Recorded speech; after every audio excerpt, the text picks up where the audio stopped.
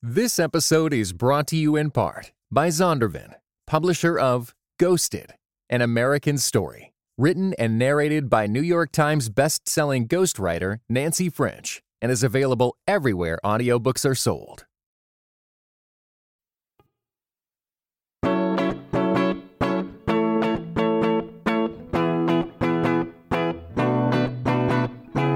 You're listening to Seeing and Believing, a film and television podcast that searches for the sacred on screen. I'm Kevin McLenithan. And I'm Sarah Welch Larson. And Kevin, I think as critics, it's possible for us to probably get overly dramatic about the power of cinema and the power of the image. But this week, I really do think that the two movies that we're pairing are really conscious of the power of imagery in a really beautiful and subtle way. Just our luck, though, that we are going to be trying to get at the power of the cinematic image in an audio-only format like a podcast. I mean, whose bright idea was that anyway? It's definitely a prime example of critical thought and critical thinking on our end, I think. Listeners, for this week's new release, we are going to be discussing Chinonye Chukwu's movie Till, which is out this weekend. We're also going to be talking about my pick for the watch list this week, Charles Burnett's seminal 1978 indie film, Killer of Sheep. Those two films and the power of the cinematic image coming up on episode 353 of Seeing and Believing. I got a letter today from Auntie Lizzie. She said Bo's been working the fields. I can't imagine. Oh, he just doesn't understand how different things are in Mississippi. Are you listening? Yes. Be small down there. Like this? Emmett never thought anything would happen to him. Meet the mummy, Simmy! He just wanted to go on vacation and have fun with his cousins. But if my son could just get his feet back onto the Chicago soil, he'd be one happy kid. I don't know why I said that. Yes, we're here on episode 353 of Seeing and Believing, and I'm sorry to say, Sarah, that we are not in the same physical space at the moment. We are recording over Skype, as we did of old, mostly because I had to go and get myself COVID. So, yeah, here we are.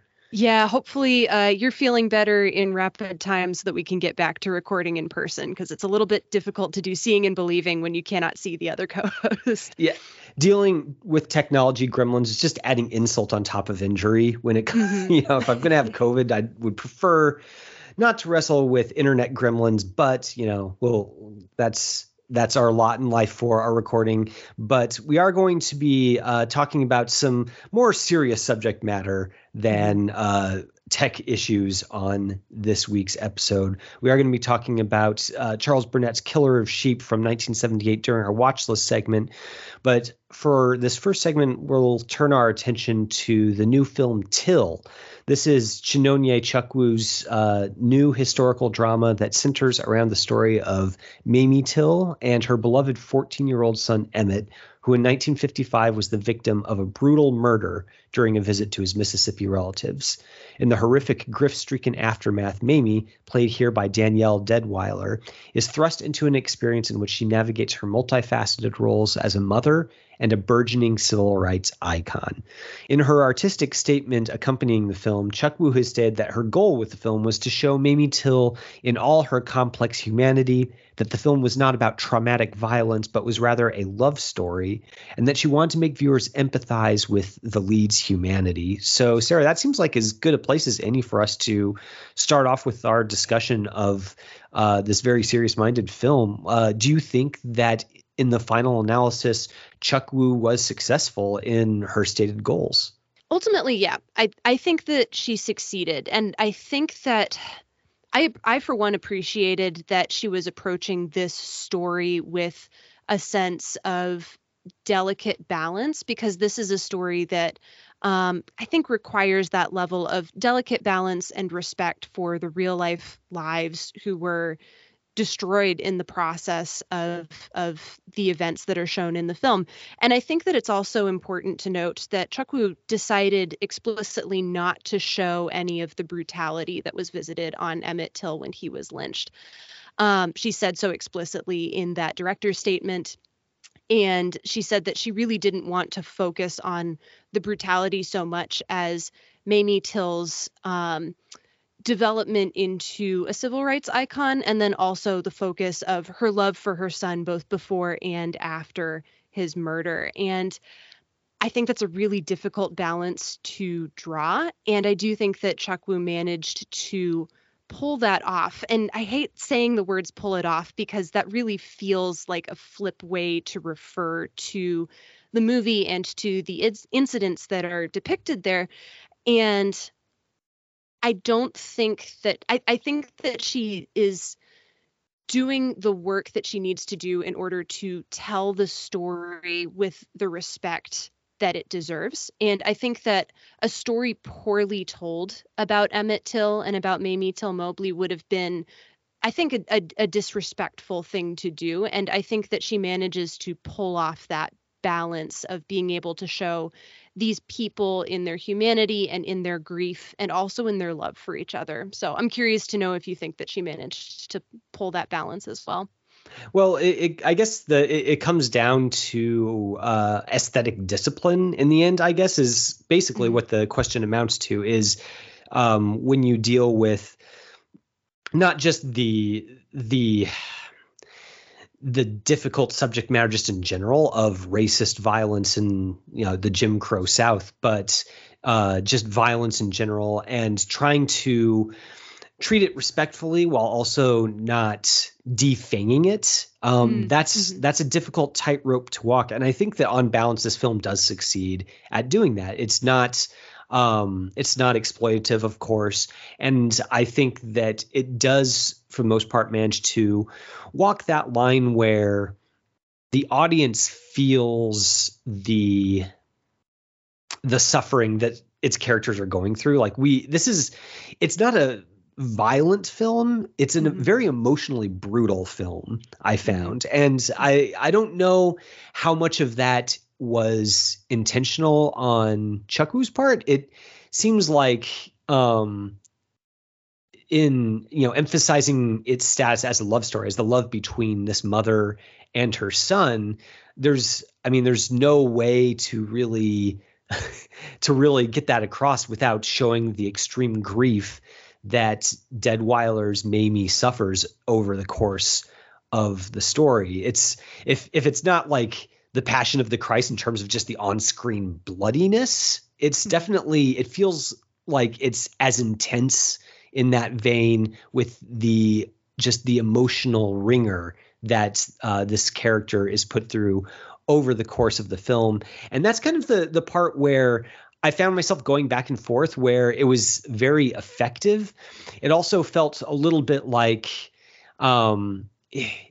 there's more than one way, I guess, to really rub the audience's nose in suffering. And I feel like that's kind of more the thorny part of the story. It wasn't so much like what violence is shown on screen, but what emotional difficulty is shown on screen. How does Chuck Woo use the close-up? How often does she use the close-up? And just how much are we sort of made to sit through these scenes of extreme grief? That's a fair consideration, I think, to bring to this film. And like I said, I think that on balance it does succeed, though I do maybe have some reservations about it during some of the scenes that were presented here.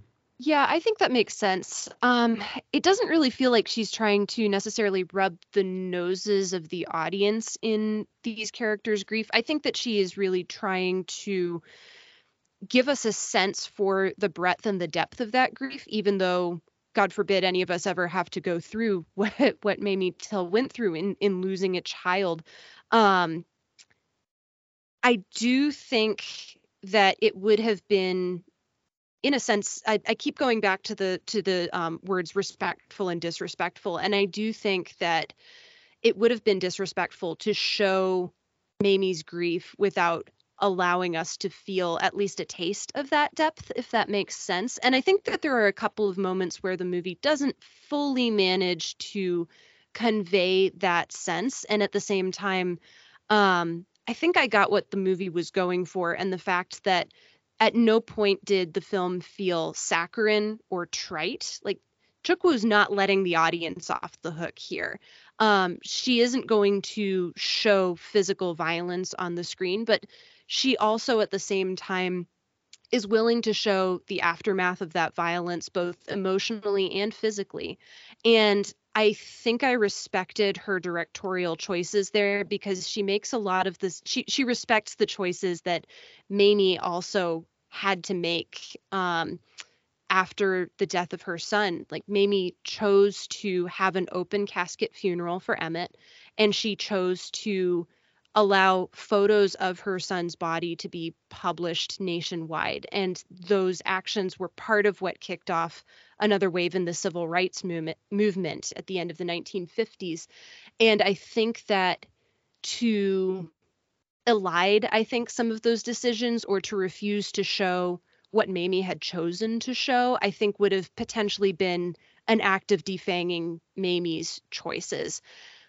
So I don't know. Like, I think it's difficult to judge whether or not a movie like this is, I don't know, even it's a piece of history, and it's a difficult piece of history. And it's the kind of history where I think we as Americans are willing to try to turn it off and look away and say, like, that's something that happened in the past. This isn't something that we need to worry about now. And yet at the same time, I think that Chuk Woo is very careful to draw lines without putting too fine a point on it between the violence that Emmett underwent and also the violence that Black people go through every day in our country now. And I don't know, like, it feels like it's a difficult story. And I think I appreciate that delicacy with which she tells that, and with which she draws those lines without explicitly saying this is happening right now, because she doesn't necessarily need to say that. Does that make sense?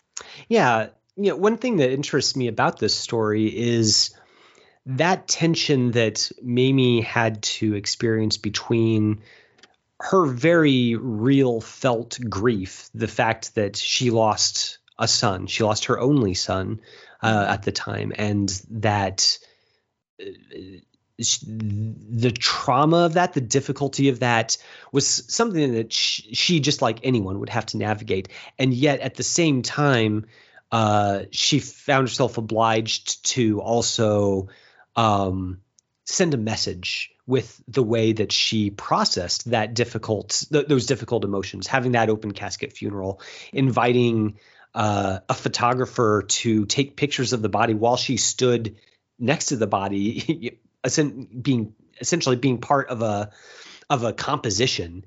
That's kind of that's a really interesting and harrowing situation to explore, the way that the audience for those photographs, like the magazines that sold copies based on these photographs, might not have been publishing them with the same kind of respect that Mamie felt for it, obviously. Like there were probably a lot of people who bought those magazines kind of wanting to gawk at something rather than wanting to mourn over something. Mm-hmm. And that's something that I found to be an interesting element kind of coursing underneath the surface of this story. I would have liked to have seen the film explore a little bit more of just how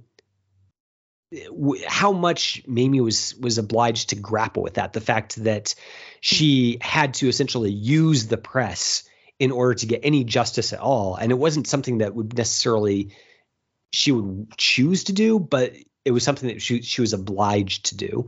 Mm-hmm. And I think that moments in the film where it does kind of get at that, I'm thinking of the long take of Mamie's testimony at the trial of Emmett's killers, where it starts, it's shot entirely in a close-up, a medium close-up. And we start off with the prosecution, a friendly questioning from the prosecution, and then it transitions into the much more adversarial, insulting questioning from the defense of the two killers.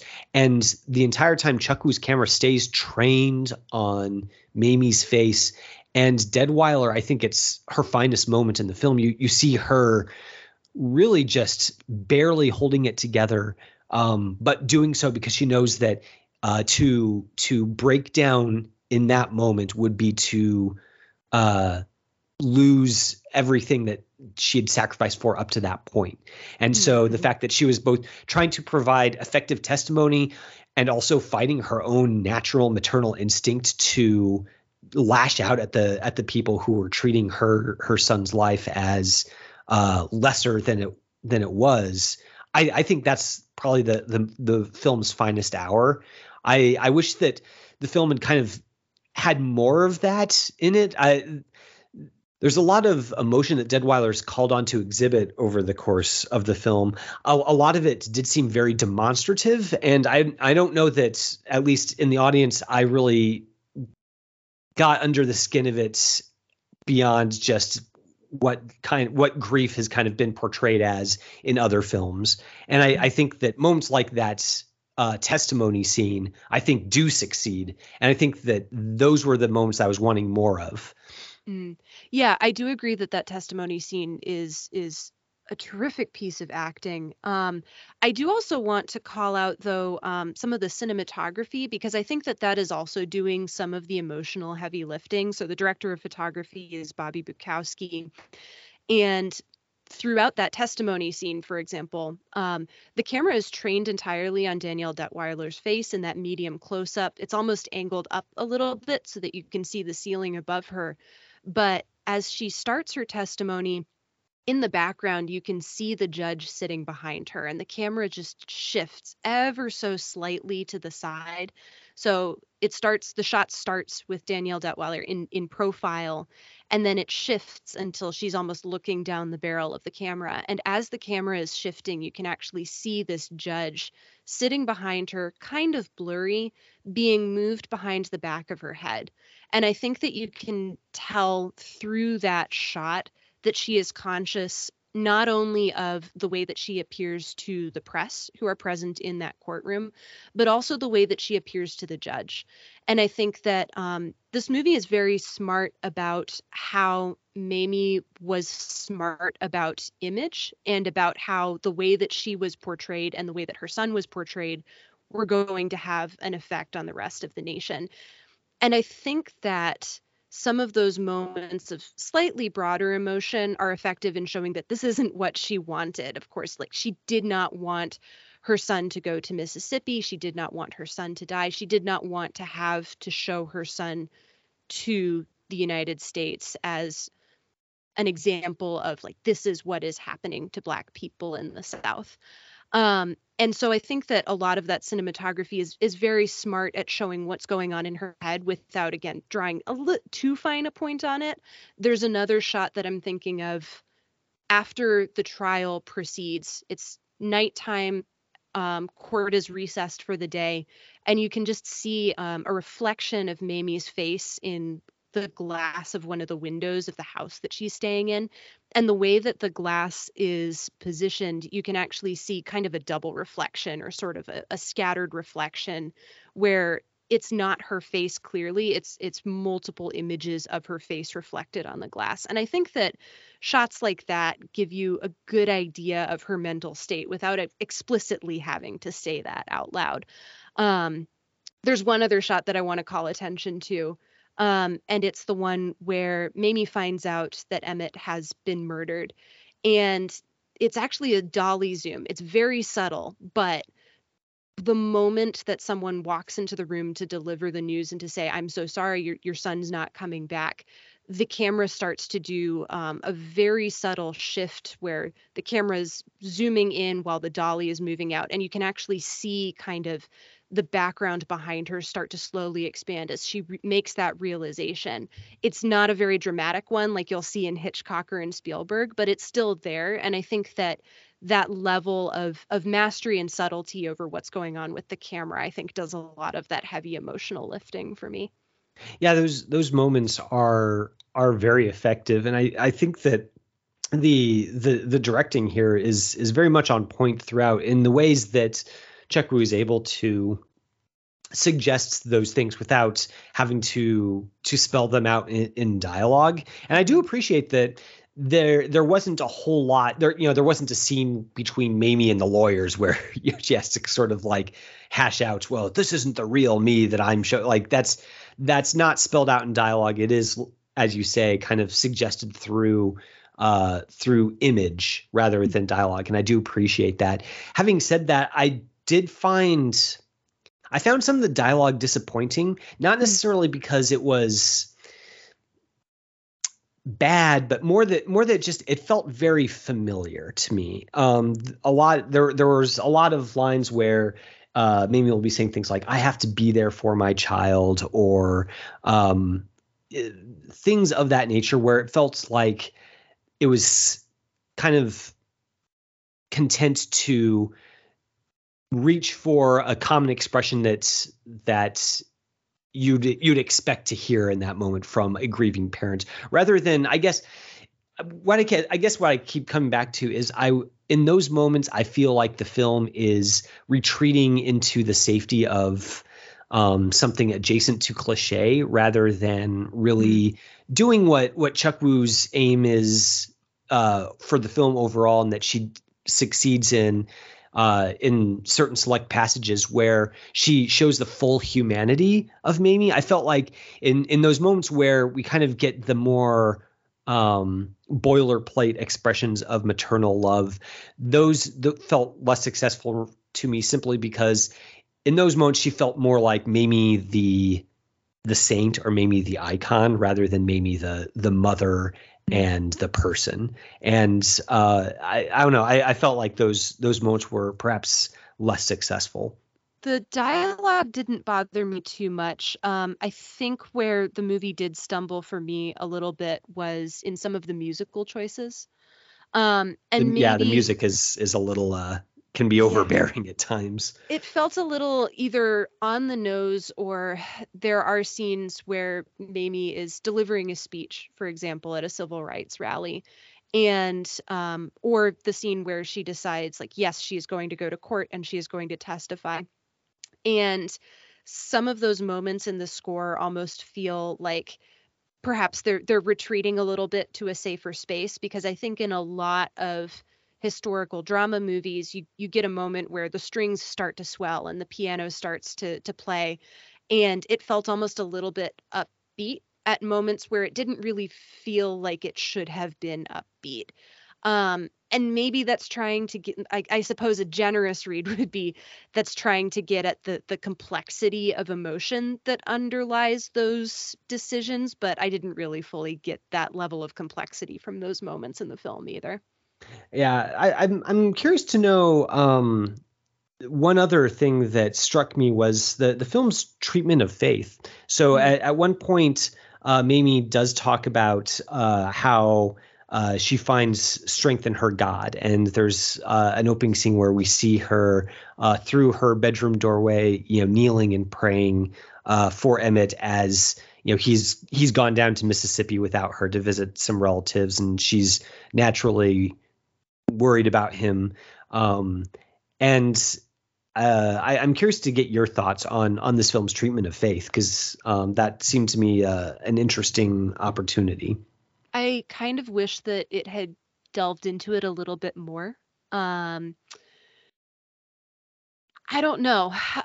It felt almost as though the scenes in which the movie acknowledges Mamie's faith were there to establish the fact that she was a person of faith. I think a moment that did work for me was Emmett's open casket funeral. Once people start coming into the church to pay their respects, the church choir begins to sing the hymn, "It Is Well With My Soul." And I think that is one, it's a musical moment within the movie that I think did a good job of underlying that tension of, we know that there is a better world and a better place, and it's not the one that exists here and right now in this country, and yet we have faith that, you know, Christ is going to make all things new. I think that did a better job of underlying the complexity of the emotion underlying a lot of the decisions that the characters in this movie have to make. And at the same time, it's just a musical choice, and it's not something that I think comments on Mamie's faith or the faith of the other people around her. So there is a couple of scenes of characters praying, but it doesn't really go into much more of a deeper level than that.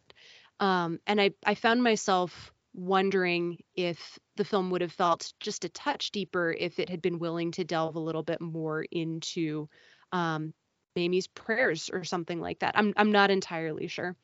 If it really dug into the spirituality of these characters rather than just evoking it, maybe. Yeah, exactly. Yeah, I think that's a good point. And I do like that the scene of Emmett's open casket funeral is kind of an example of Chuck Wu's philosophy in action, where we do see Emmett's body in that scene, but it's the camera is much more interested not in really locking on that image, but paying attention to the different ways that people viewing the body react. You know, some of them affect a more stoic demeanor. Some of them obviously, you know, break down completely. And that breadth of reaction, I think, is an interesting choice on Chuck Wu's part to suggest that, you know, there are different ways in which this community copes with the racism and the violence that they're forced to undergo throughout their lives. And I think that that's an example of Chuck Wu's overall philosophy, which is to not sensationalize and also provide a nuanced look at horrific realities without dwelling on the horrific side of things. More interested, I guess, in the reality. I guess if those two things could even be separated, it seems like Chuck Wu's good at striking the right balance in scenes like that. Yeah. I think that she's good at not eliding, but not dwelling on the horrific violence. But I think at the same time, she does a good job of getting across the level of emotional violence and at the level of emotional violence that someone who has had to endure racism and who has had to endure the death of a loved one, that level of emotional violence was something that I did feel very strongly throughout this film. I think you mentioned at the top that this is an emotionally brutal movie, and I completely agree with that. And I think that it needs to be, because again, I think that a movie that is not willing to go to that level of emotional depth and that is not willing to go to the wide variety of emotional depths that the characters within it go to, I think that would be a toothless movie, and I think that it would be frankly disrespectful to everyone involved. So in the final analysis, would you say that Shinonya Chuck Wu was ultimately successful, or at least broadly successful, in achieving the aims that she set forth in that director's statement? Yeah, I would say so. I think she managed to pull it off, and I think that she did so really, really quite well. Yeah, I would agree. I think this is a good film, and I'd encourage listeners to check it out if it's playing near you. It probably is. It's being released this weekend, so if you have a chance to see it, obviously let us know your thoughts. There's a lot to dig into here. You can email us at seeingandbelievingcapc@gmail.com, or you can tweet us at @cbelievepod. We love to hear from you listeners. Don't go anywhere. We're going to share some feedback from all of you out there and then dig into Charles Burnett's Killer of Sheep. This episode is brought to you in part by Thomas Nelson, publisher of 9 Lives and Counting, A Bounty Hunter's Journey to Faith, Hope, and Redemption, written by Dwayne Dog the Bounty Hunter Chapman. 9 Lives and Counting not only offers a fresh perspective on well-known life events, but also ventures into behind-the-scenes territory and backstories never shared publicly. 9 Lives and Counting is available everywhere audiobooks are sold. Visit thomasnelson.com/audio to learn more. Welcome to The Conversation, the part of the show where we share what we've been hearing from all you listeners out there, keeping the conversation about movies going. And Kevin, 2 weeks ago, when we said that we were going to be covering Amsterdam and The Long Goodbye, I put out a call on Twitter that just said, "What's your favorite whodunit?" And we heard back from Lindsay Dunn, who said, "A little late to this party." She responded after our episode dropped. She responded, "A little late to this party, but I was curious what my top rated mystery was. According to Letterboxd, it's The Conversation and Brick." And I feel like one of those is precisely the correct answer to give for our segment, which we also call The Conversation. I mean, I don't think that I'm engaging in any hyperbole here to say that those are 2 masterpieces. Mm-hmm. So I think those are great choices. I would get back to me on different days, and I would probably say either one of them. I think they're both just absolutely wonderful. Yeah, they definitely are. And also, I don't know if The Conversation quite counts as a whodunit, but I'm going to let that one slide because that movie is a stone cold masterpiece. I mean, when you're a masterpiece, you can get away with bending the rules a little bit, I would say. You absolutely can. Well, thanks, Lindsay, for writing in and sharing those picks with us and reminding me that I really need to rewatch The Conversation sometime. It's been way too long since I've seen it. Lindsay also is a Patreon of Seeing and Believing. If you go to patreon.com/seeing_believing_podcast, as Lindsay did once upon a time, you'll see that there are various tiers at which you can pledge monthly to help us keep the lights on here, help us pay Jonathan, and just help us keep the conversation about movies going. And one of the tiers that you can pledge at, and I think this is the one that Lindsay pledged at, is the $10 a month level, which, among other things, gives you the right to dictate one movie a year for us to review on the air. And Lindsay actually has shared her pick with us, and I think we're going to be talking about that on our November bonus episode, Sarah. Yes, that is correct. She picked Agnes, which is a horror movie that came out in 2021, which has to do with nuns and priests and a crisis of faith, which honestly seems like a really good choice for Seeing and Believing. Nuns, priests, crises of faith, psychological horror, perhaps. That's definitely right up our street, as I would say. Absolutely. Looking forward to reviewing that movie. And Lindsay, thank you for supporting the show. This episode is brought to you in part by Thomas Nelson, publisher of Grieve, Breathe, Receive. Finding a Faith Strong Enough to Hold Us. Written and narrated by Pastor Steve Carter. Grieve, Breathe, Receive. Those 3 words became a profound mantra for Steve Carter during a season of deep healing, the kind that comes after painful trauma. Grieve, Breathe, Receive is available everywhere audiobooks are sold. Visit thomasnelson.com/audio to learn more. So now we're going to go to the watch list, which, Kevin, as you know, is the part of the show where one host picks a movie that the other host hasn't seen. We go and we watch that movie, and then we get back together in order to discuss it.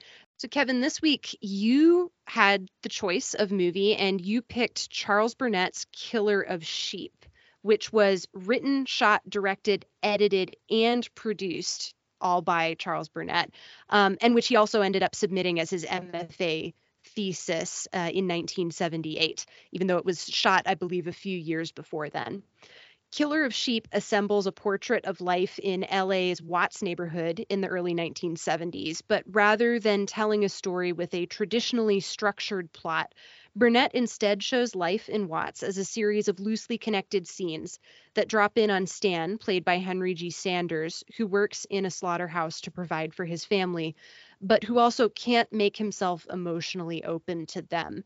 And so the film sort of switches back and forth between scenes around Stan's family, and then also scenes of children just playing around the Watts neighborhood. We get to see different neighbors enjoying like pieces of their lives, dealing with the difficulties of being alive in Watts in the early 70s, all through some very striking imagery. So, Kevin, I'm curious to know, of a movie that is built of sort of a collage of very striking images and scenes, is there an image from this movie that sticks with you whenever you think about it? I mean, there's a lot of images that stick with me, obviously, as you hinted there, but there's one that I think about all the time, probably, and it's in this sequence that it's basically Burnett's camera is taking us through part of the neighborhood where the children are all playing. Like, there are a whole bunch of children out and about, and they're all kind of engaged in various games and chasing each other around. And at one point, we were taken down this alley, and Burnett's camera tilts upward, pointed straight at the sky. And as his camera is pointed in that direction, we see children leaping from rooftop to rooftop. So the alleys are narrow enough that children on the roofs can literally, run and jump from one rooftop to another. And Burnett's camera captures them just silhouetted against nothingness, silhouetted against the sky as they fly above us, going from rooftop to rooftop. And all we see is just children, weightless, moving from one high point to another. And when I think about that image, I appreciate it more and more, because even though Killer of Sheep is it's a difficult film, it's gives a no frills picture of working class Black people in the 1970s, so not an easy life by any stretch. It's easy to kind of think of it as, one of those films where it's just like it's so hard and I can't take watching it. Or it's tempting to conceive of it just as, a film that's all about struggle. And when I think of this image of the children leaping from the rooftop to rooftop, that image isn't about struggle. It's the exact opposite. It's an image of freedom, of joy, of exhilaration and exuberance. And I love it for that, because it shows that there's a tendency of some movies about these kinds of experiences to flatten it into all just being like, oh, it's just hard all the time. And Killer of Sheep shows that there's a richness to it as well, that there are moments of grace even in difficult situations, and that there's joy in them as well. And I appreciate very much for that. And I think that moments like that one are what really set it apart and have taken it to being justly immortalized as one of the very first great American indie movies. Mm-hmm. I was thinking about that exact same image, actually, as I was formulating that question. And I think one of the things that strikes me so much about it is just the richness of that imagery, even though on its face it's incredibly simple. It's just two rooftops and children jumping from rooftop to rooftop. You only see one child at a time. And it almost feels as though they're floating above the neighborhood that they're from. They're completely carefree. And I think that there is the danger of coming crashing down to earth, because it's an alleyway, it's narrow, but there's still a gap in that space. And yet these children are going to jump anyway. Like, they cannot be kept down. And I think that level of irrepressibility of the human spirit is one of those things that really made me appreciate this movie a lot. I was already paying like very close attention. Like you'd said, it's not the easiest movie in the world to watch. And I think part of it is the way that it's structured, which I think we should get into. Part of it is that this is a film that is literally just a group of vignettes that have been very carefully assembled in order to tell a plotless story. And I was paying very close attention up until that point, but that shot in particular was one of the shots that made me sit up and take notice and think, I'm never going to forget what that image looks like ever again. It's an incredible image, and it's one that I think could have a ton of different meanings affixed to it, or it could just be just a very striking image of children at play. And I love it for its simplicity, and I love it for its depth at the same time. Oh, I mean, that kind of feels to me like and by the way, I'm really glad that you like this movie as much as you did. I love introducing people to it because it's an indie movie. It's not necessarily one of the first ones that come to people's mind when they think of, the cinema of the 1970s. It doesn't, have the stature of something like, The Godfather or The Conversation, for example. But I think that what sets it apart and has helped it endure is kind of what we've been talking about just already, is its ability to bring to life the texture of living in one of these neighborhoods. So it's not a plot heavy movie, right? Like there's not there's not a narrative through line that we necessarily follow from beginning to end. There's a central character, Stan, but his story isn't one where there's a beginning, middle, and end. It's more just we get vignettes, we get a collage of experiences, and the effect of that is actually paradoxically to give us a very good idea of what his life is like, rather than forcing it into a narrative structure. Burnett allows us to just experience sort of what it feels like to lead that kind of existence, and the mingled joys and tenderness and difficulties of it. I think that's really its secret sauce, so to speak, is just the ability to evoke an entire life without telling a traditional story about that life. And I really appreciate about it, especially the second time through. I think a lot of the strength too is that it's not just a group of images that have been jumbled together. You can tell that Charles Burnett has taken extremely close care in the order and the way in which he's showing these images too. So I'm curious to know your read on the scene, because I'm not entirely sure what to make of it. But the movie opens with a boy being chastised by his father for not going to the defense of a friend in a schoolyard fight. And then there's a flurry of images where you get a bit of a picture of what the rest of the family is doing as they're reacting to and absorbing this conversation. And then the boy's mother comes up and actually slaps him in the face. And then you get just this cut to the title and then on going to the rest of the movie. And I'm not entirely sure what to make of that scene, other than commentary on masculinity and on being willing to stand up for your own. But the more I think about that, the movie kind of opens with this moment of violence in defense of somebody else, and then also closes out. The movie has these images sort of spliced in throughout of sheep at the slaughterhouse that Stan works at. And you kind of follow those sheep's trajectory through the slaughterhouse throughout the movie. So towards the very end, you do see sheep being killed and then skinned. And I don't know what exactly is being said, but I think there's something there, and it's probably because I just haven't fully absorbed the images there.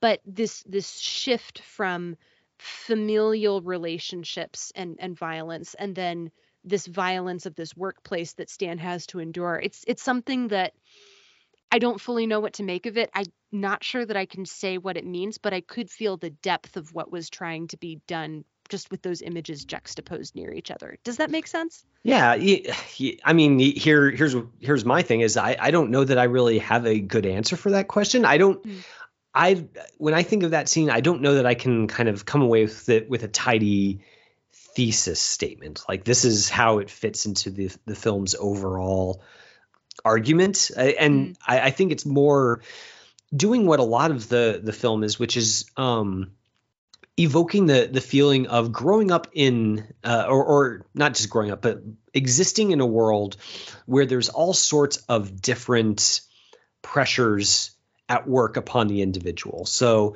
there's another scene where Stan and a friend they're trying to transport an engine block, and just the extreme difficulty of moving that from one place to another and just trying to transport it.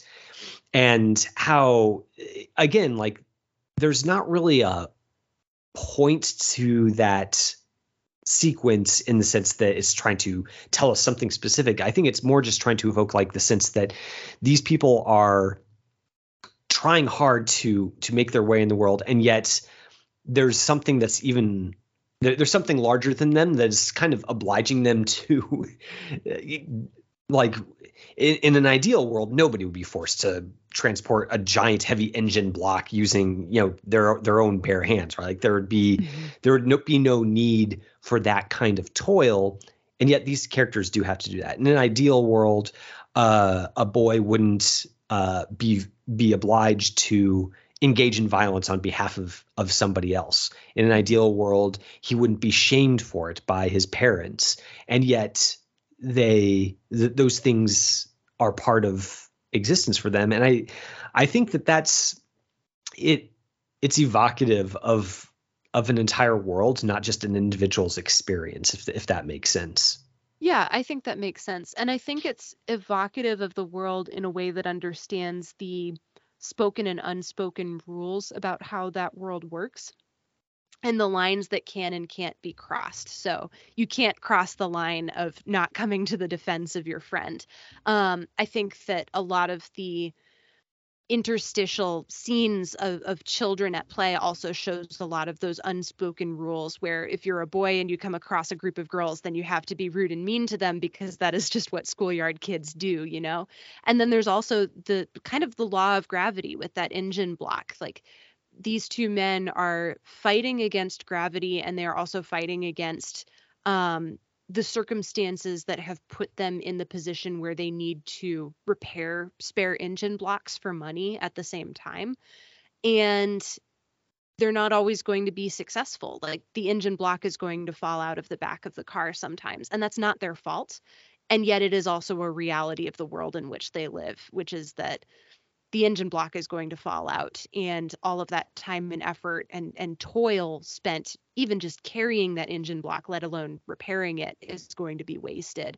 And I think that the movie is not sentimental about this at all, which I really appreciated. It's just going to show this as this is a fact of life. This is what Stan and the other people in his neighborhood have to go through. And so we're just going to present it using some incredibly striking imagery while we're at it. I might be spinning a little bit too much out of this, but at least to me, it feels very much like a story that is informed a lot by the curse of Adam and Eve in Genesis. The fact that these characters, they're forced to, make their living by the sweat of their brow. There's tension between man and woman. There's also tenderness between man and woman. There's the scenes of the slaughterhouse that we see. They're that really striking linchpin sequence where there's this really patriotic song playing on the soundtrack about what America means to me and how beautiful it is, and it's a land of opportunity, juxtaposed with sheep literally being led to the slaughter. All of that feels very much like the fact that, there's something broken in the world, and you can't necessarily point your finger at any one thing and blame that one thing for why things are the way they are. But it's no use pretending that things aren't broken. And I appreciate that Burnett's film is very matter of fact about that being the way things are, without either retreating into cynicism on one hand, where it's just sort of like, well, there's no point in being nihilistic about it, and on the other hand, not trying to sugarcoat it or give an easy answer where life is difficult for these people, but it's all worthwhile for the scene where Stan and his wife kind of embrace tenderly in front of a window. Like that's not I mean, it's a wonderful scene, but it's also Burnett isn't trying to suggest that, this is their haven that makes everything perfect for them. Yeah. And I think that's great. What a scene too. Like it's incredibly tender, it's very romantic, and it is so sad all at the same time. And I think that gets back at the strength of this movie is that it's just sort of a palimpsest of images. Ooh, good And like word. thank you.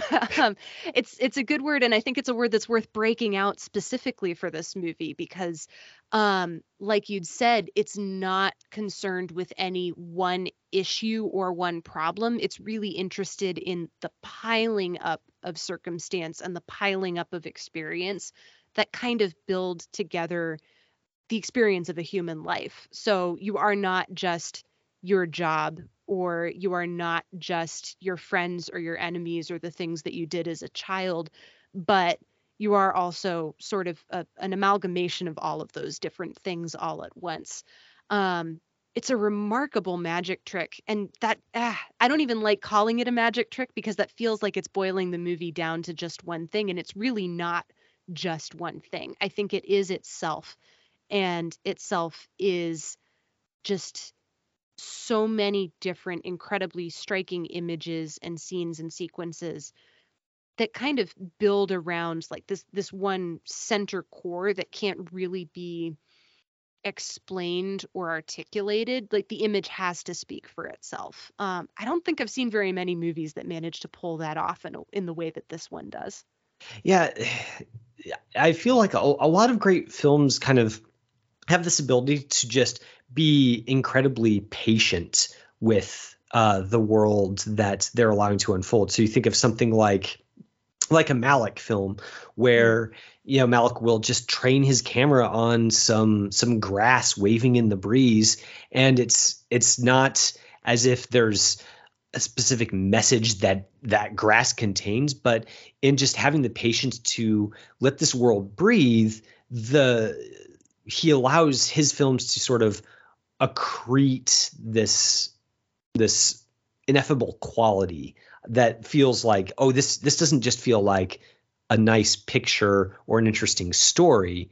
This feels like the world. It feels like a miniaturization of the world captured and put on a screen, and now it's going to live forever that way. And I just really like how I think Killer Sheep has a similar quality where it's patient enough and it's in no hurry to sort of explain Stan to us or explain racial relations in America to us or explain the working man's struggle to us. It's just content to capture this neighborhood and the rhythms of life within it. And by doing that, it gives us access to an experience that a lesser film would have broken a sweat trying to tell a story around to do the same sort of thing. Mm-hmm, exactly. Yeah. How lucky we are to be able to see this movie too. I mean, it was lost for a couple of decades, if I remember right, and then it was restored by UCLA. And I'm just incredibly grateful that I was able to see this slice of this piece of the world through Charles Burnett's eyes. And it's something that I think a lot more people should go and seek out.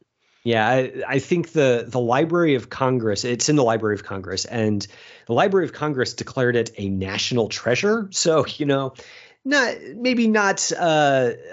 too much of a stretch to give that term to it as well. It's a national treasure, and I don't know, I'm glad to have been able to introduce you to it and maybe a couple of our listeners as well. Yes, absolutely. Well, that is our review of Killer of Sheep. Listeners, if you had a chance to catch up with it, like we mentioned on last week's episode, it is streaming online. It's currently doesn't have it's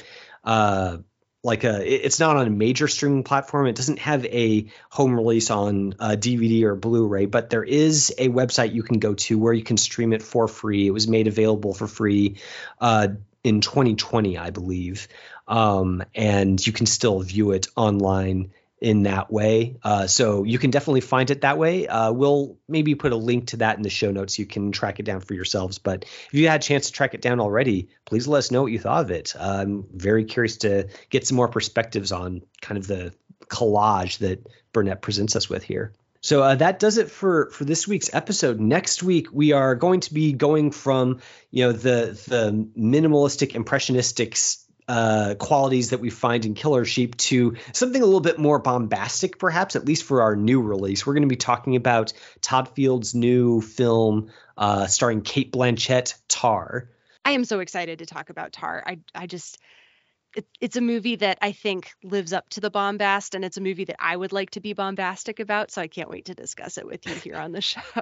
And you are also get the privilege of picking a watch list film to pair with it. So what are you going to hit us with next week? Oh man, I'm going to hit you with a John Cassavetes movie. And Cassavetes is a filmmaker that I admire more than I like, I think. But I do think that Cassavetes' movie Opening Night, starring Gena Rowlands, is just a tremendous movie that is very much in conversation with Tar. So Opening Night is available to watch on HBO Max, and then you can also rent it on a lot of the usual suspects. So if you would like to watch Opening Night along with us and then follow along as we talk about it for the watch list, I would love to have you join that conversation as well.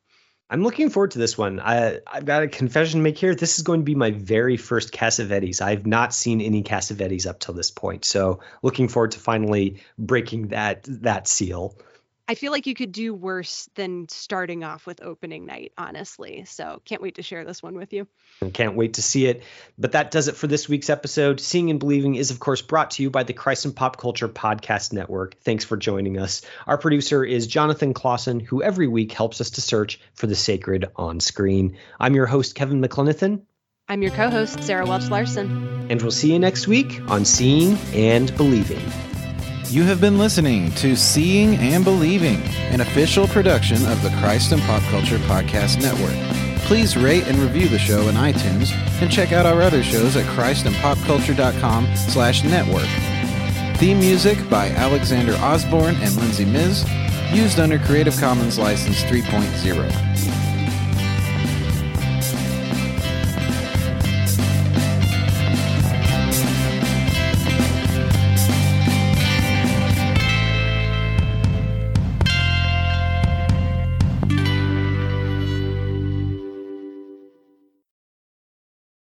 This episode was brought to you in part by the Compelled Podcast, which uses gripping, immersive storytelling to bring Christian testimonies to life.